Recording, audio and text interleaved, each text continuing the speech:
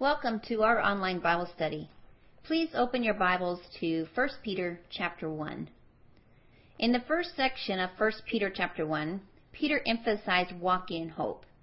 But now, as we study verses 13 to 21, his emphasis is walking in holiness. Now, to walk in holiness is not always easy, because the world is constantly placing stumbling blocks in our way and trying to keep us from growing in our Christian walk, right?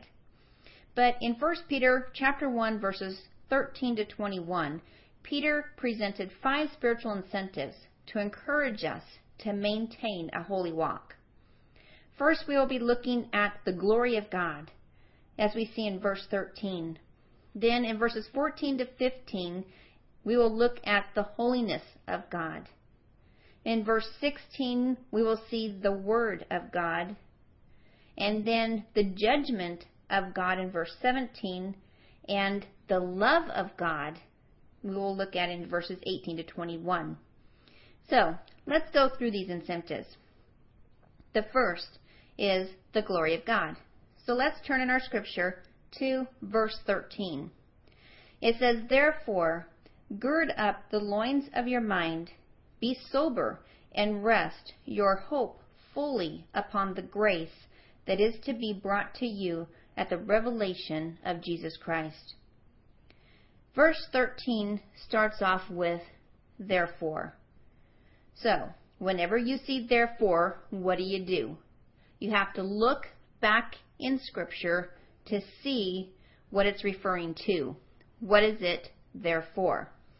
So, in order to do this, let's look back at verses 3 through 6. It says, "Blessed be the God and Father of our Lord Jesus Christ, who according to his abundant mercy has begotten us again to a living hope through the resurrection of Jesus Christ from the dead, to an inheritance incorruptible and undefiled, and that does not fade away, reserved in heaven for you, who are kept by the power of God through faith for salvation, ready to be revealed in the last time. In this you greatly rejoice, though now for a little while, if need be, you have been grieved by various trials." Okay, so now we've looked back to the past. Now let's read verse 13 again. "Therefore, gird up the loins of your mind, be sober, and rest your hope fully upon the grace that is to be brought to you at the revelation of Jesus Christ." So in view of the fact that we are only temporary residents here, that we have an inheritance reserved for us in heaven, as we are here on earth, we will only go through various trials. Therefore, we are to gird up the loins of our mind. Now, girding up the loins, Peter here uses an Oriental expression referring to the fact of gathering up around us, around his waist, the long, loose Eastern robes which would impede the progress in running or other exertion. But notice Peter says to gird up the loins of your mind. What does he mean here? It is not a physical exertion that Peter has in mind. It is a mental one. If the purpose of girding up the clothing was to put out of the way that which would impede the physical progress of an individual, then girding up the loins of the mind would be the putting out of the mind all that would impede the progress of the Christian life. For instance, things such as worry, fear, jealousy, there's hatred, unforgiveness, and impurity. All of these things harbored in the mind prevent the Holy Spirit from using the mental faculties of the Christian in the most efficient manner, impeding the growth of their Christian walk. The word to gird up is in the aorist tense, which refers to a past, once and for all act. Bringing this Oriental expression over to the Occidental manner of thinking enables us to translate it, saying, therefore, having put out of the way once for all, everything that would impede the free action of your mind. Peter treats this as a God-expected obligation on the part of the believer.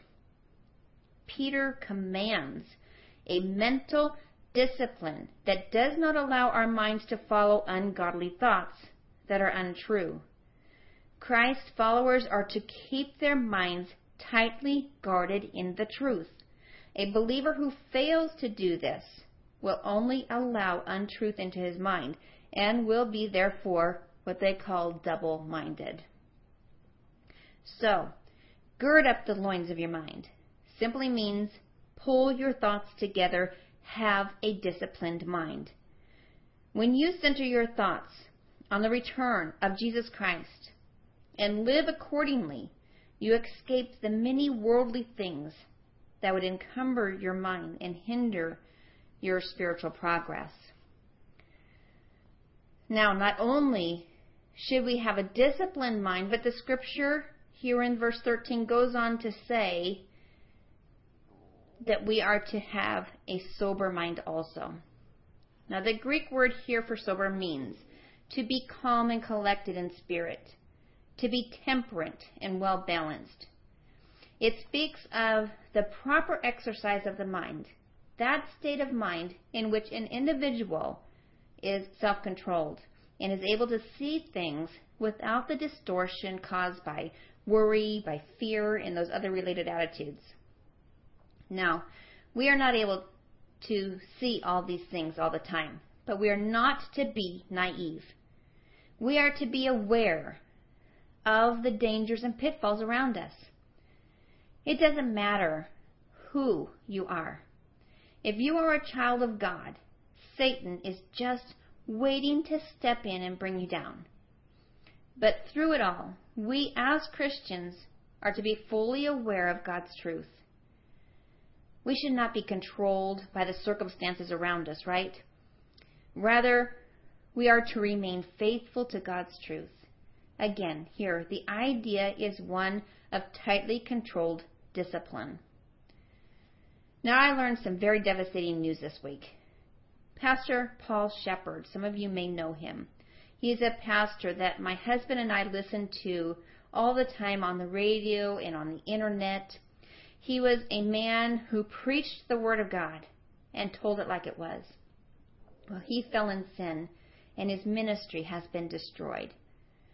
This was a man that was touching a lot of people's lives in Christ, encouraging them to live godly lives. And Satan found his weakness and used it to stop his ministry. It is so sad. He raised up a church from 34 people up to 6,000. His ministry went all over the world. And Satan brought him down. He's no longer on the radio. He's no longer on the internet. And his website simply has a statement, Pastor Paul Shepard resigned for immoral issues. Ladies, this is why it is so important to gird up the loins of our mind, being spiritually disciplined, making sure that we are making every moment of every day count for Jesus Christ, keeping our minds focused on the goal. Watch for those things in your day-to-day walk that doesn't go with Scripture. Don't allow Satan this kind of victory. In Peter's exhortation, he brings us back to the foundation of our faith, the grace that has been given and will be brought to us at the revelation of Jesus Christ. Looking for Christ's return strengthens our faith and hope in difficult days. Knowing that our time here is only for a little while helps to endure those times of trials. Peter exhorts us to set our hope perfectly, wholly, and unchangeably, without doubt and despondency upon our future glorification. Now, one commentator said it was something like eating a 5-course meal at a home of Mrs. Charming Hostess. while we are enjoying this delicious meal, we are not worrying whether there's going to be dessert or not. We know it is on the menu, and it is going to be brought to us as soon as we are ready for it. Ladies, we know the Lord is coming, right? We know He is going to return, and we can live each day to glorify His name. Christians live in the future tense. Their present actions and decisions are governed by this future hope, just as an engaged couple makes their plans in light of their future wedding. So Christians today live with the expectation of seeing Jesus Christ. Outlook determines outcome. Attitude determines action. A Christian who is looking for the glory of God has a greater motivation for present obedience than a Christian who ignores the return of God. Let's look at our second incentive, the holiness of God, as we look at verses 14 to 15. Let's read this. It says, "As obedient children, not conforming yourself to the former lust, as in your ignorance, but as He who called you is holy, you also be holy in all your conduct." This call to obedience of God's standard is a call to holiness. It is most fundamental element. Holy means set apart, right? So the believer no longer serves the world system into which he was born. As the Holy Spirit dwells in the believer, there is a natural displacement of this world's influence, which is replaced with the precepts of the Lord. The holiness of God calls forth the strongest motivation for obedience. So the believer's conduct should therefore reflect this relationship. Let's look at 1 Corinthians chapter 6, verse 20. It says, "For you were bought at a price, therefore glorify God in your body and in your spirit, which are God's." Be holy is an imperative, a solemn command. Peter told believers that God who called them holy, and He is to be their standard or their pattern in their way of life. Citizens of Christ's kingdom do not really have a choice, do they? But are commanded to be holy, to be set apart, to be different from the world and aligned with the kingdom of God of Jesus Christ. Now, when we talk about being different from the world, we're not talking about being odd, but the quality of our life is different from the world. Our present life is different from our past life, right? We have grown spiritually. Our lifestyles are different from those of the unbelievers around us, or at least it should be. Let's look at Titus chapter 2, verse 14. Here we are called peculiar people in the King James Version. It says, "Who gave Himself for us, that He might redeem us from all iniquity, and purify unto Himself a peculiar people, zealous of good works." Now here, we're called different. We are called peculiar. When you think of peculiar people, you might think of someone who is odd or strange, right? Someone might even think of the Catman. That might come to their mind. I don't know how many of you know of this gentleman, but he is a Native American Indian whose chief told him to follow the ways of the tiger. He took that advice literally. He is the most modified person in the world. He has had plastic surgeries to make himself look like a tiger. He has had his lips split, his teeth modified, implants placed in his face to make him look more like a cat. He has had his ears pointed, piercings to place on his face to place the whiskers, and he has had many tattoos.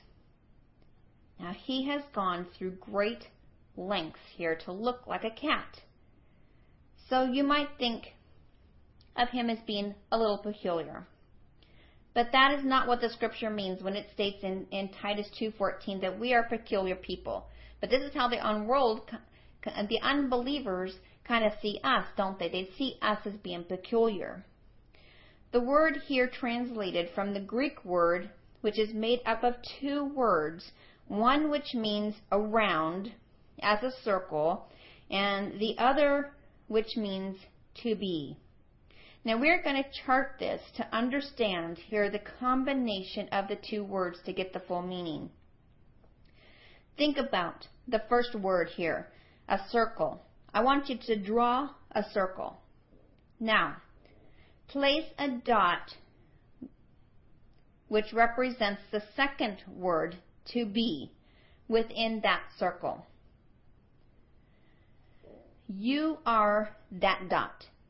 If you have accepted Jesus Christ as your Savior, and God is the circle around you, as the circle is around the dot, so God is around each one of His saints. We belong to Him, totally surrendered by Him, protected by Him. Ladies, this is a wonderful picture of how God protects and guards His children, isn't it? Now, I want you to think about this as we study the book of 1 Peter. As we go through trials and persecution, remember this circle and this dot. Now, to continue with this, I want you to place another dot outside of the circle. And I want you to draw an arrow from that dot to the dot inside the circle. And I want you to put a label on that that says temptation. Okay, now, draw another dot outside of the circle and draw another arrow that goes from that dot to the dot inside the circle. And I want you to label that dot trials and testing times. Now notice here that the arrows cannot reach the dot inside the circle except it goes through the circle, right? So temptation, not trial or testing, can reach us except what? It goes through the permissive will of God first. Ladies, as we walk in the center of God's will, He will not permit Satan to confront us with a temptation too great for us. He will not allow us to go through any trial or testing time that we can't handle. Remember Job and how God allowed Satan to bring the trials and temptations into his life. God does allow us to go through those, but He also puts limitations. It has to go through Him for that permission. How encouraging to know that God sees everything. He is fully surrounding you and will provide us with that necessary faith and spiritual strength to overcome any temptation and the grace needed to bear that trial.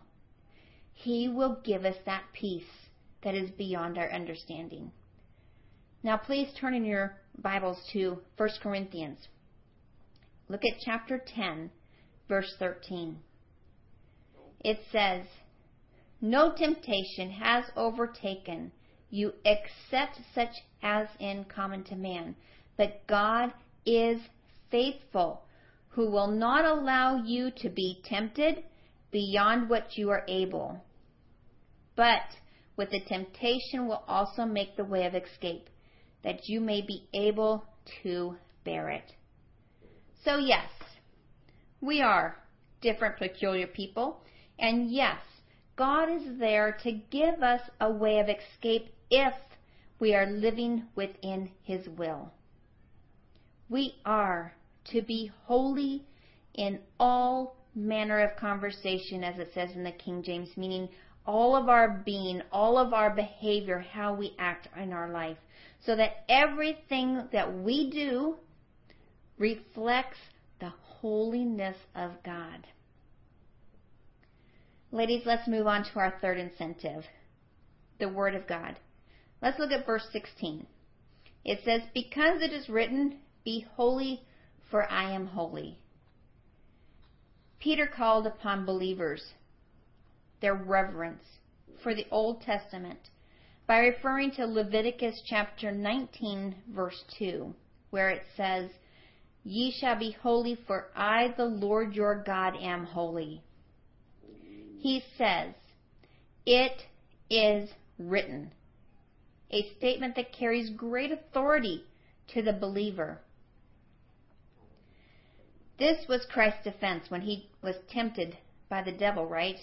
He said, it is written in Luke 4:4. But Jesus answered him, saying, it is written, man shall not live by bread alone, but by every word of God. But when we think about the Word of God, it is not only a sword for battle, is it? It's also a light to guide us in this dark world. Psalms 119:105 says, your word is a lamp to my feet and a light to my path. Then as we see in 2 Timothy 3:16-17, it says, all Scripture is given by inspiration of God and is profitable for doctrine, for reproof, for correction, for instruction in righteousness, that the man of God may be complete, thoroughly equipped for every good work. The Word reveals God's mind, so we should learn it. God's heart, so we should love it. God's will, so we should live it. Our whole being, mind, will, and heart should be controlled by what? By the Word of God. Now, we do not study the Bible just to know the Bible, do we? Just for our head knowledge. We study the Bible that we might get to know God better. Remember, this is the living Word of God. It is good to know the Word, but this should help us to know the God of the Word. Our fourth incentive, the judgment of God. Let's look at verse 17. And if you call on the Father, who without partiality judges according to each one's work, conduct yourselves throughout the time of your stay here in fear. As God's children, we need to be serious about sin, don't we? We need to be serious about holy living. Our Heavenly Father is a holy and righteous Father. God, Peter says, judges each man's work with impartiality. When you think about God judging you, you may think about Him being a critical judge, trying always to find a defect or a flaw in our conduct or our service. But the Greek tells us differently. That is, God's impartiality is an honest appraisal of things, while His heart is always with His children and goes out to Him in a spirit of love. That is beautifully brought out in the use of a particular Greek word in 1 Corinthians 3:13, which verse and its context refers to the judgment of the believer's works at the judgment seat of Christ. It says, each one's work will become clear, for the day will declare it, because it will be revealed by fire, and the fire will test each one's work of what sort it is. Now here the Greek word means to put to the test in order to sanction or approve the good one finds in that person. 1 Samuel 16:7 says, for the Lord does not see a man as a man sees. For man looks at the outward appearance, but the Lord looks at the heart. Each of us will give an account for his works, and each will receive the appropriate reward.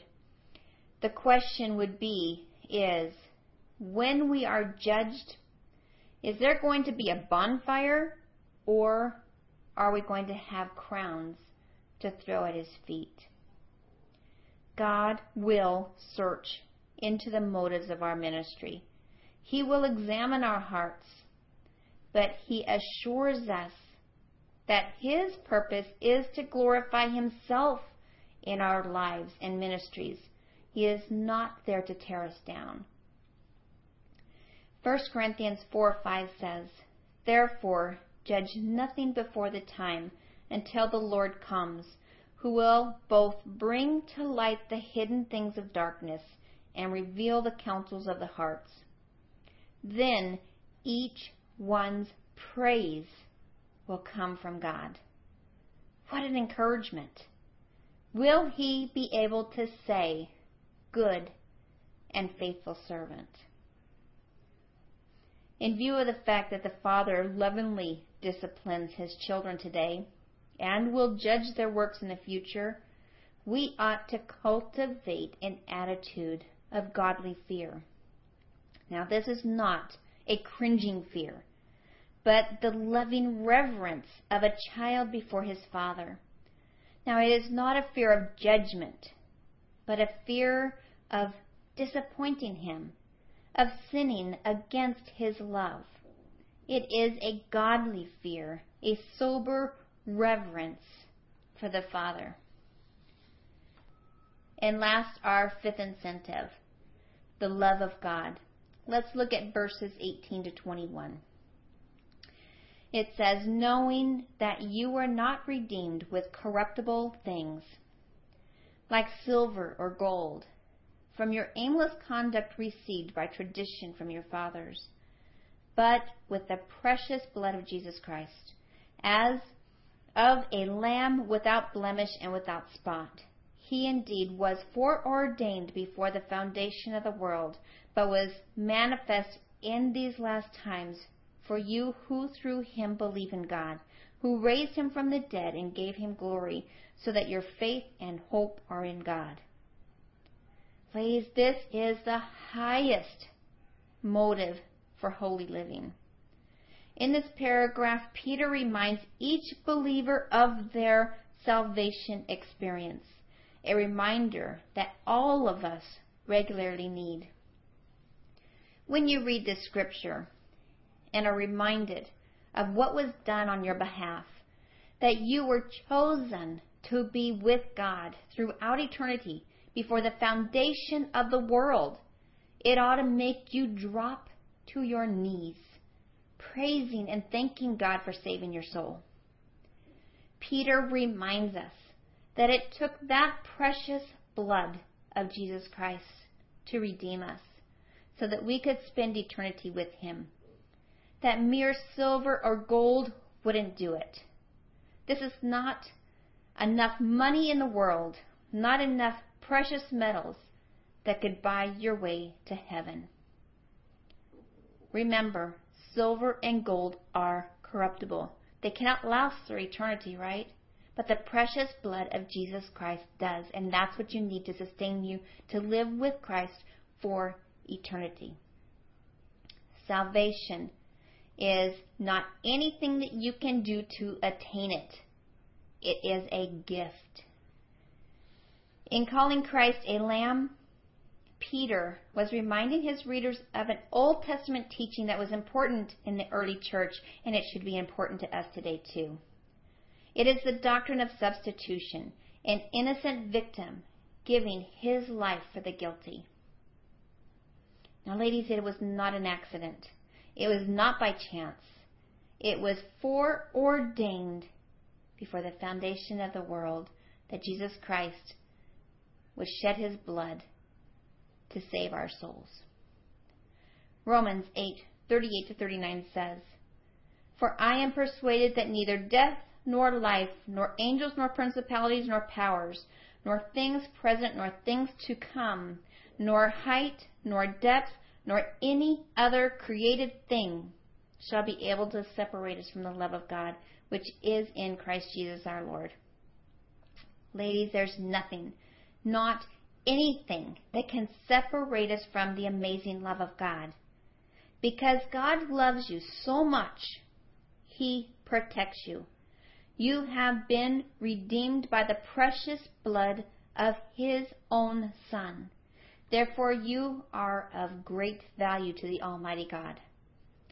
John 10, verses 28 to 30 says, "And I give them eternal life, and they shall never perish, neither shall anyone snatch them out of my hand. My Father, who has given them to me, is greater than all, and no one is able to snatch them out of my Father's hand. I and my Father are one." Notice, this verse shows you that you are in the Savior's hand. You are safe and secure in His hand. No man, not anyone, can take you from His hand. You are safe in His hands the minute that you became born again. Jesus spoke in John chapter 3 to Nicodemus that you must be born again. Now this is speaking of a spiritual birth. Your spiritual birth made you a child of God and forever settled in your position to God. Now when you think about this, we're talking about eternal security here. Your biological father will always be your father, right? There is nothing that can be done to change that. You can change your name, but you cannot change the DNA that shows that you're related. The same is with your Heavenly Father. There is nothing that you can do that once you have accepted Jesus Christ into your heart, accepted His death, burial, and resurrection, you are a part of God's family. He is your Father, and nothing can separate you from that love. Your spiritual kinship was permanently settled by the blood of Jesus Christ the moment that you believed. Now, some may say that sin can separate you. No, it cannot separate you from the relationship. Sin can break your fellowship, but it cannot separate you from the relationship with God. Now, there are sins of commission and sins of omission. Sins we know about and sins that we know nothing about. Psalms 19, 11 through 13 says, David is asking for forgiveness of his secret faults and the sins that he is not aware of. Ladies, you can be driving down the street, and before you know it, you're going over the speed limit without even knowing it. Not intentionally at all. It just happens. Well, you have broken the law, right? And a police officer could give you a ticket. Did you do this on purpose? Well, maybe sometimes, we go a little bit over speed limit, but then there's other times that you're just driving and you don't realize it, but that speed has crept up on you. Does it make it okay? No, you have still broken the law. And when a police officer comes up to you and you told him, well, I didn't know that I was going that fast. Do you think he's not going to give you that ticket or buy that? No, you still broke the law. God gives us forgiveness for those sins, even if we don't ask for forgiveness, for those sins that we don't know anything about. 1 John 1:7 shows how while we are having this fellowship with Him, that the blood of Jesus, His Son, keeps constantly cleansing us from sins of omission, sins of ignorance, sins that we know nothing about in our lives. These sins would prevent our fellowship, right? Remember, sin breaks the fellowship with God. Well, if you don't know anything about these sins, you don't even know that you've committed these sins, then how are you going to restore that fellowship with God? If this divine provision of the constant cleansing away of this defilement of sin in our lives was not taken care of by the blood of Jesus Christ. All of this, when he died on that cross, he bore our sin. He paid for anything past, present, and future. They've been forgiven. But yes, 1 John 1:9 does state that we are to confess our sins. But this is not to keep our salvation, ladies. It is to restore our fellowship with God. When we sin, our fellowship is broken, not the relationship. You cannot be unborn, right? So therefore, your spiritual birth secures your position with God. God keeps you in his heart, in his hand, and in his household. Peter made it clear that Christ's death was an appointment, not an accident.